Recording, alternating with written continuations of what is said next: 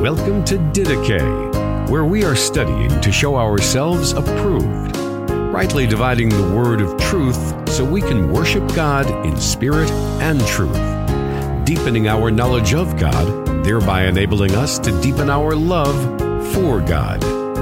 Here is your host, Justin Peters. Welcome to the program, ladies and gentlemen. I hope that this finds you and yours doing well, and I want to thank you for joining me. I'm joined today again by my friend and pastor, Jim Osman. Jim is the author of now 3 books, Truth or Territory, A Biblical Approach to Spiritual Warfare, Selling the Stairway to Heaven. I don't remember the subtitle of that, but what's the subtitle? Critiquing the Claims of Heaven Tourists. Critiquing the Claims of Heaven Tourists. People who claim to have been to heaven, a very popular genre of quote-unquote Christian literature now in movies. And but today, in this series, we're talking about his latest book entitled The Prosperity of the Wicked. And Prosperity of the Wicked is an exposition of Psalm 73. So, Jim, in our last program, we kind of introduced how it was that you became interested in this psalm, what Psalm 73 talks about. Give us just a brief overview in case we have someone listening for the first time. Yeah, Psalm 73 is an account of Asaph, a godly man's struggle over observing the prosperity of the wicked. He observed the wicked prospering each and every day and thought this was the evidence of God's blessing, and then wondered how is it or why is it that God blesses the wicked with all of this prosperity. And he almost stumbled into apostasy over this, because this was a real stumbling block. And until he came to understand God's perspective on it, which he details at the second half of the psalm, and then he came to understand what the true goodness of God is, that it's not material prosperity. It is rather the spiritual blessings, the blessings that God gives to his people who are uniquely his by faith in him. Yeah, okay.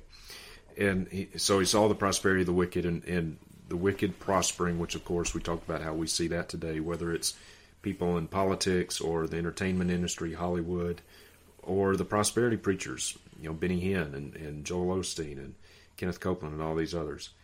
And so where we left off yesterday, Jim, we introduced the term common grace. Some have said that Psalm 73 essentially denies common grace, but before we talk about that, tell us what is meant by the term common grace. Common grace is the theological term that we use to describe the good things that are enjoyed by impenitent sinners as well as saints. So the impenitent sinner can sit down and enjoy a good steak. He enjoys a sunset. He gets to go to the beach on a hot day and enjoy a nice swim. He enjoys the delights of family and friendship and laughter and water that quenches his thirst. The rain falls on the just and the unjust. These are things that God allows his creatures to enjoy. These are graces. They are undeserved pleasures and joys that are enjoyed by not just saints, but also the impenitent wicked. We would say by the elect and the non-elect alike, by the saints and sinners alike. Right. Yeah. So some people deny that there is any such thing as common grace. They would say that God doesn't give any good thing to a wicked individual. That in fact God's intention by giving any good thing, anything that we would consider good, God's intention of giving that to a wicked person would be ultimately their judgment or their destruction, and not just to show them grace or kindness. So that if an unbeliever and I are sitting down across a table and each of us are eating the exact same perfectly grilled steak sirloin with a mashed potato and a salad, he's enjoying it, I'm enjoying it, we're both tasting it. The person who denies common grace would say that steak for that unbeliever is not God's grace at all. It's an act of God's judgment. God is hardening his heart through that. God is seeking to destroy that individual through that gift. Whereas for me, it is God's grace to me. Mm-hmm. So those who deny common grace say that if God has secured graces in the person of Christ and somebody does not have Christ, God does not give them any grace. Right. Okay. All right. Asaph opens this psalm by saying, surely God is good to Israel, to those who are pure in heart. But then he says, but as for me, my feet came close to stumbling, my steps had almost slipped, for I was envious of the arrogant, and I saw the prosperity of the wicked. So why did Asaph come close to stumbling? What brought him, as you said in yesterday's program, what brought him to the precipice of apostasy? He saw what the wicked enjoyed, and he describes that in verses 4 through verse 14. He saw what the wicked enjoyed and assumed that this was God blessing the wicked. He could not understand how God could be disposed to bless the wicked with that prosperity. And how this ties in with the issue of common grace, which we were just talking about a second ago, is what Asaph needed to come to realize is that in the case of the wicked, their prosperity was not a blessing to them. But because Asaph is because we deny that the wealth that Benny Hinn enjoys is God's blessing him because Benny Hinn is a saint, or God's blessing him because he approves of it, just because we deny that doesn't mean that we also deny that Benny Hinn doesn't enjoy any good thing, that God has not been gracious to him in some way. The fact that Benny Hinn even breathes another breath today, or that his heart doesn't skip a beat, these are grace. This is the undeserved grace of God. But we would have to make a distinction between salvific grace and common grace. And this, I think, is where some people stumble over the issue of common grace. They say that God can't give any grace to an unbeliever. There can be no gracious intent behind God to an unbeliever because God has nothing but hatred for that individual or nothing but wrath for that individual, and so he cannot be in any way give any kind of a grace or kindness to that individual. But I believe that God is able to show grace or kindness to people who are even under his wrath. Yeah. So now this is going to sound a little bit heretical at first, but not all grace of God, all of its manifestations, all of its demonstrations is necessarily salvific in its nature, right? There is a grace, the common grace that you said, that God gives to even unbelievers, but it's temporal. So not all grace. When we talk about grace, we think of matters of salvation and conversion, but that's not necessarily always the case. No, God can show grace to Pharaoh in not wiping out Pharaoh's entire family and just killing his firstborn.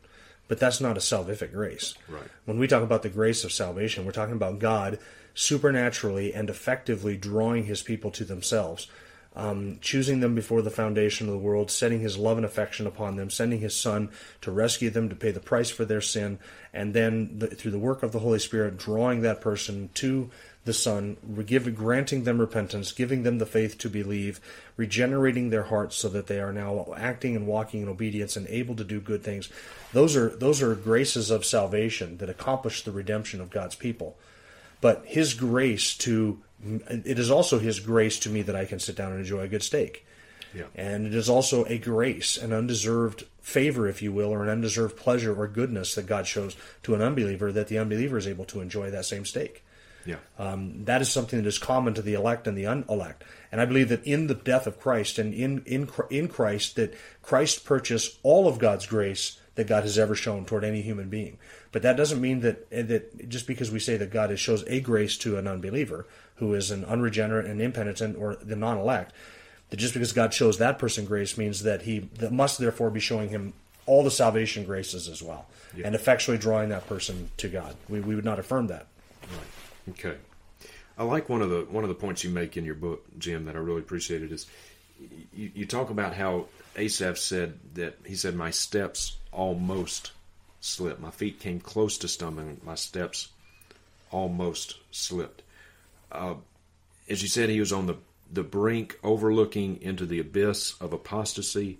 He was right on the edge, but God saved him, or God preserved him. Right. I see there the preserving work of God. He didn't actually slip. He didn't actually fall or trip over this thing into apostasy, into denying his faith, because God gave him that vantage point, that perspective from the sanctuary that allowed him to see God's goodness to him and God's goodness to his people. And that preserved Asaph from finally stumbling and falling over the perplexity that he experienced. And there's something for us to be, as New Testament believers, we can take comfort in this. We can read Psalm 73, and I think there's comfort to be had in that. Many are the people, probably some listening to us right now, who have been brought to that same precipice. Maybe not over the same issue, maybe not, but nonetheless brought to the same precipice of apostasy, of doubting, is God really who he says he is? Is he really good? And whatever brings them to that point. Just because you come to a place of doubt does not necessarily mean you're not one of God's. Right. So, yeah, the evidence that you do not belong to God is that you leave Him. Right. You walk away from Him. You completely apostatize and walk away from the truth. And they went out from us because they were not of us. Right. And if they had been of us, they would have remained with us, but they went out so that it might be made manifest that they were not of us.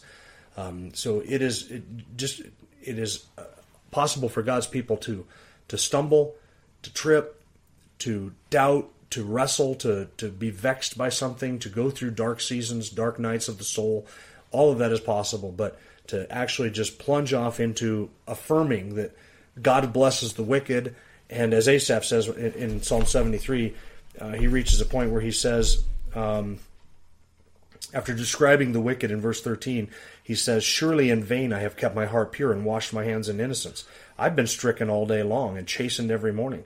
And he had almost got to that point and said, well, if the wicked get this, if Bill Gates gets this, and the faithful pastor gets this, then why do I pursue godliness? Why do I pursue holiness, without which no one will see the Lord? What's the point? What is the point? I've washed my hands in vain, right? I'm vexed in my conscience. I confess my sin. I pursue holiness. I say no to myself. I deny myself. I mortify my sin, and all for naught, because I don't get any of the blessings for it, and Bill Gates gets everything. Yeah. And here's this impenitent, wicked individual who lives like a king, and I'm chastened all day long. What do I live with? I live with my guilt, my chastening, the discipline of the Lord, trying to mortify my sin, going to bed every night, trying to get my conscience cleansed, vexed over the fact that I haven't served the Lord faithfully enough and strongly enough, and it's all for nothing. And he had almost said that. And then he says in the very next verse, "If I had said I will speak thus, I would have betrayed the generation of your children." And this was troublesome in his sight. So Asaph, this was the stuff that Asaph was starting to ponder, starting to think to himself, I have lived a holy life in vain, because God's blessing rests upon those who are unholy, and upon those who make no profession of faith in Him. And yet a true believer can wrestle with these issues without ever really finally stumbling and falling. And I believe, of course, because I believe in the perseverance of the saints, or the perseverance of the Savior, that God is the one who actually keeps back His people from the brink of destruction. And though He might allow us to wrestle through these issues, He will not allow us to finally fall or to fail. Yeah.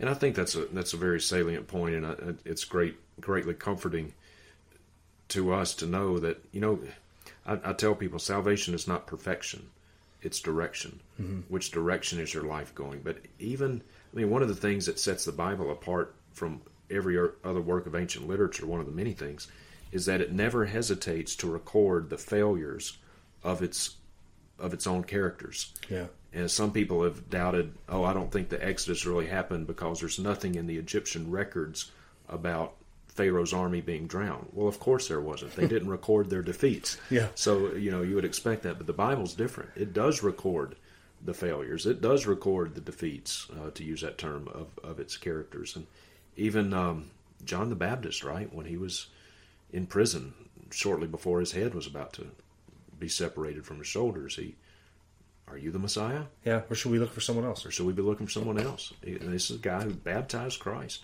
So even he had his Asaph moment, didn't he? Mm-hmm. Yeah. Yeah. All right.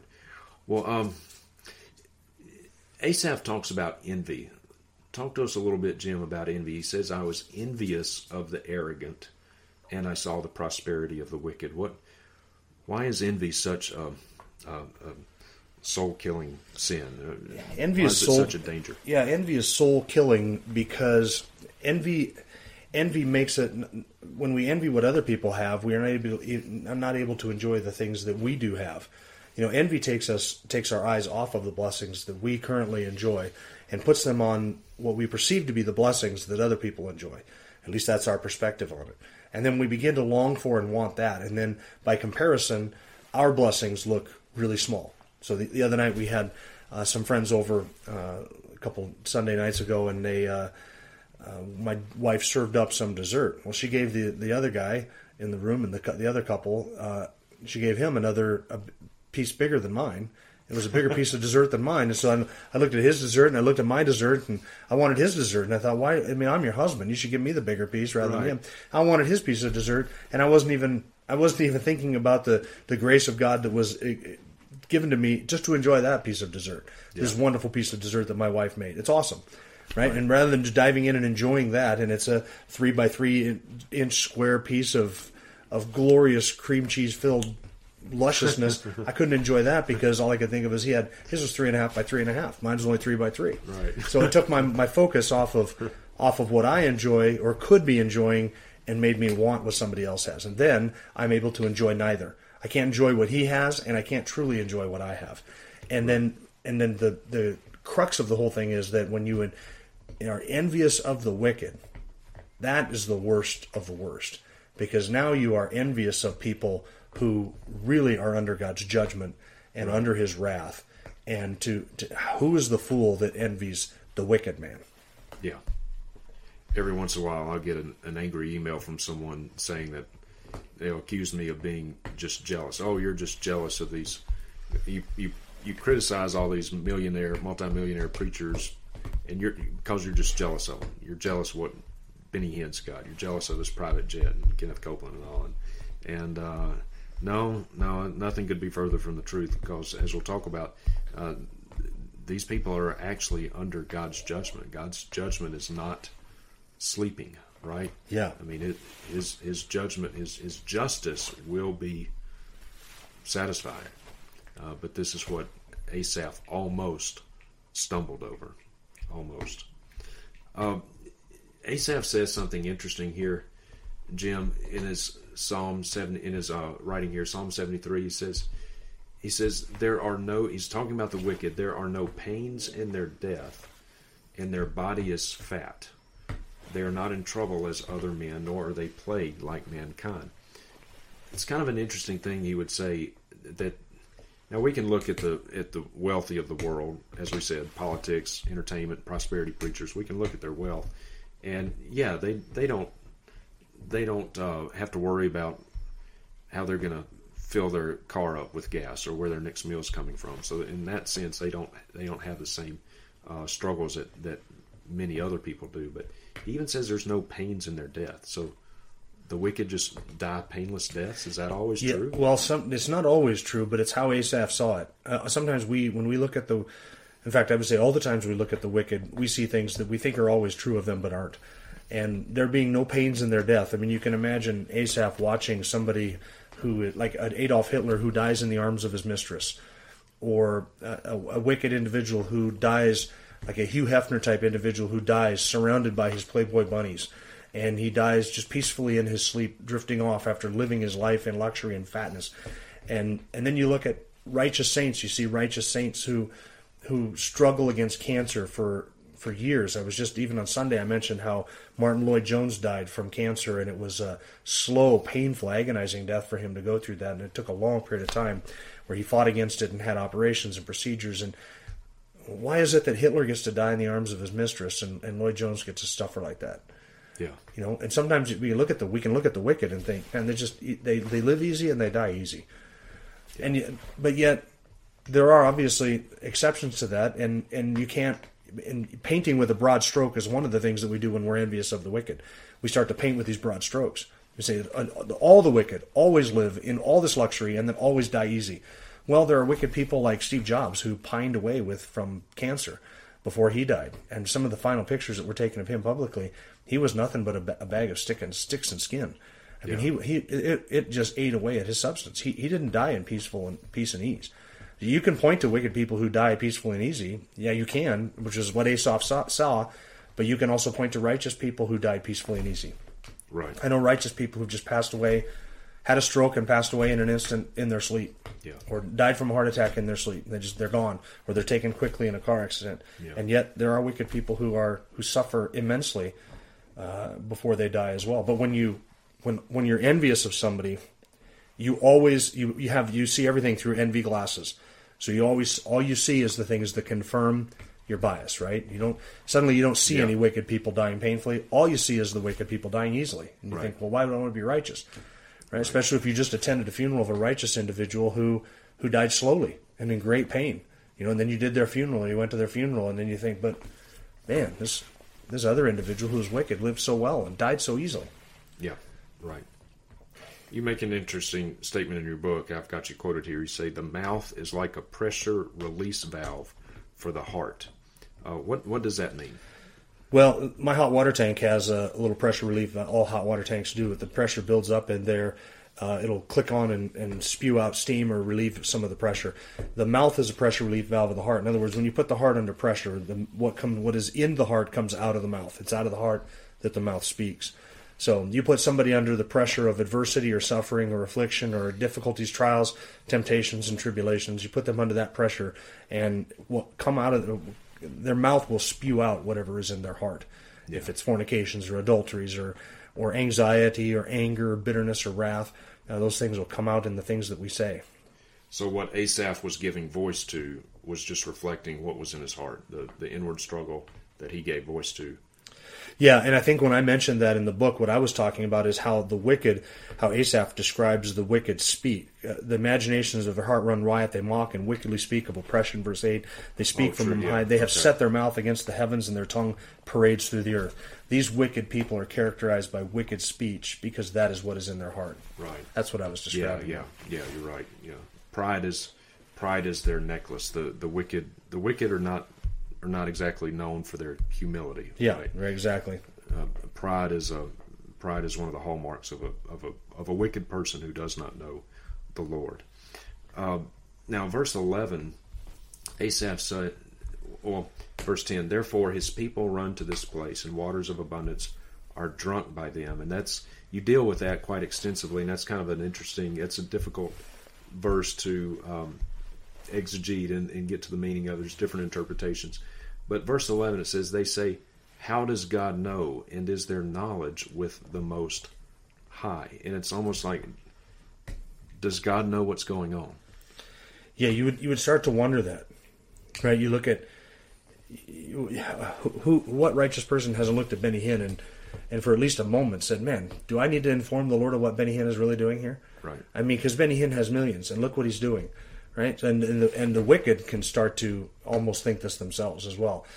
If God knows of my wickedness, He doesn't care, and it doesn't seem as if He does know, because here I get all of this stuff, and there's certainly no judgment or affliction that comes to me for my wicked conduct. So, does God even have knowledge of what I do? And if He does know, does He even care about what I do? Yeah, because I get away with it. Yeah, the wicked could say that I get away with it. Yeah.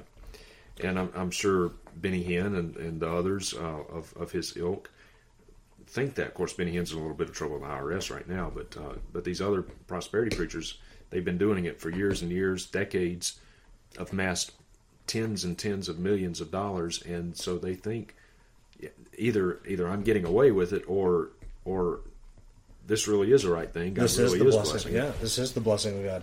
It's seen by them to be proof that what they're saying and doing is righteous and good. Yeah, I get asked all the time in my teaching, Justin, why doesn't God put an end to this? I get asked that question. Why doesn't He do something about these false teachers? People see my seminar; they're clearly troubled by it.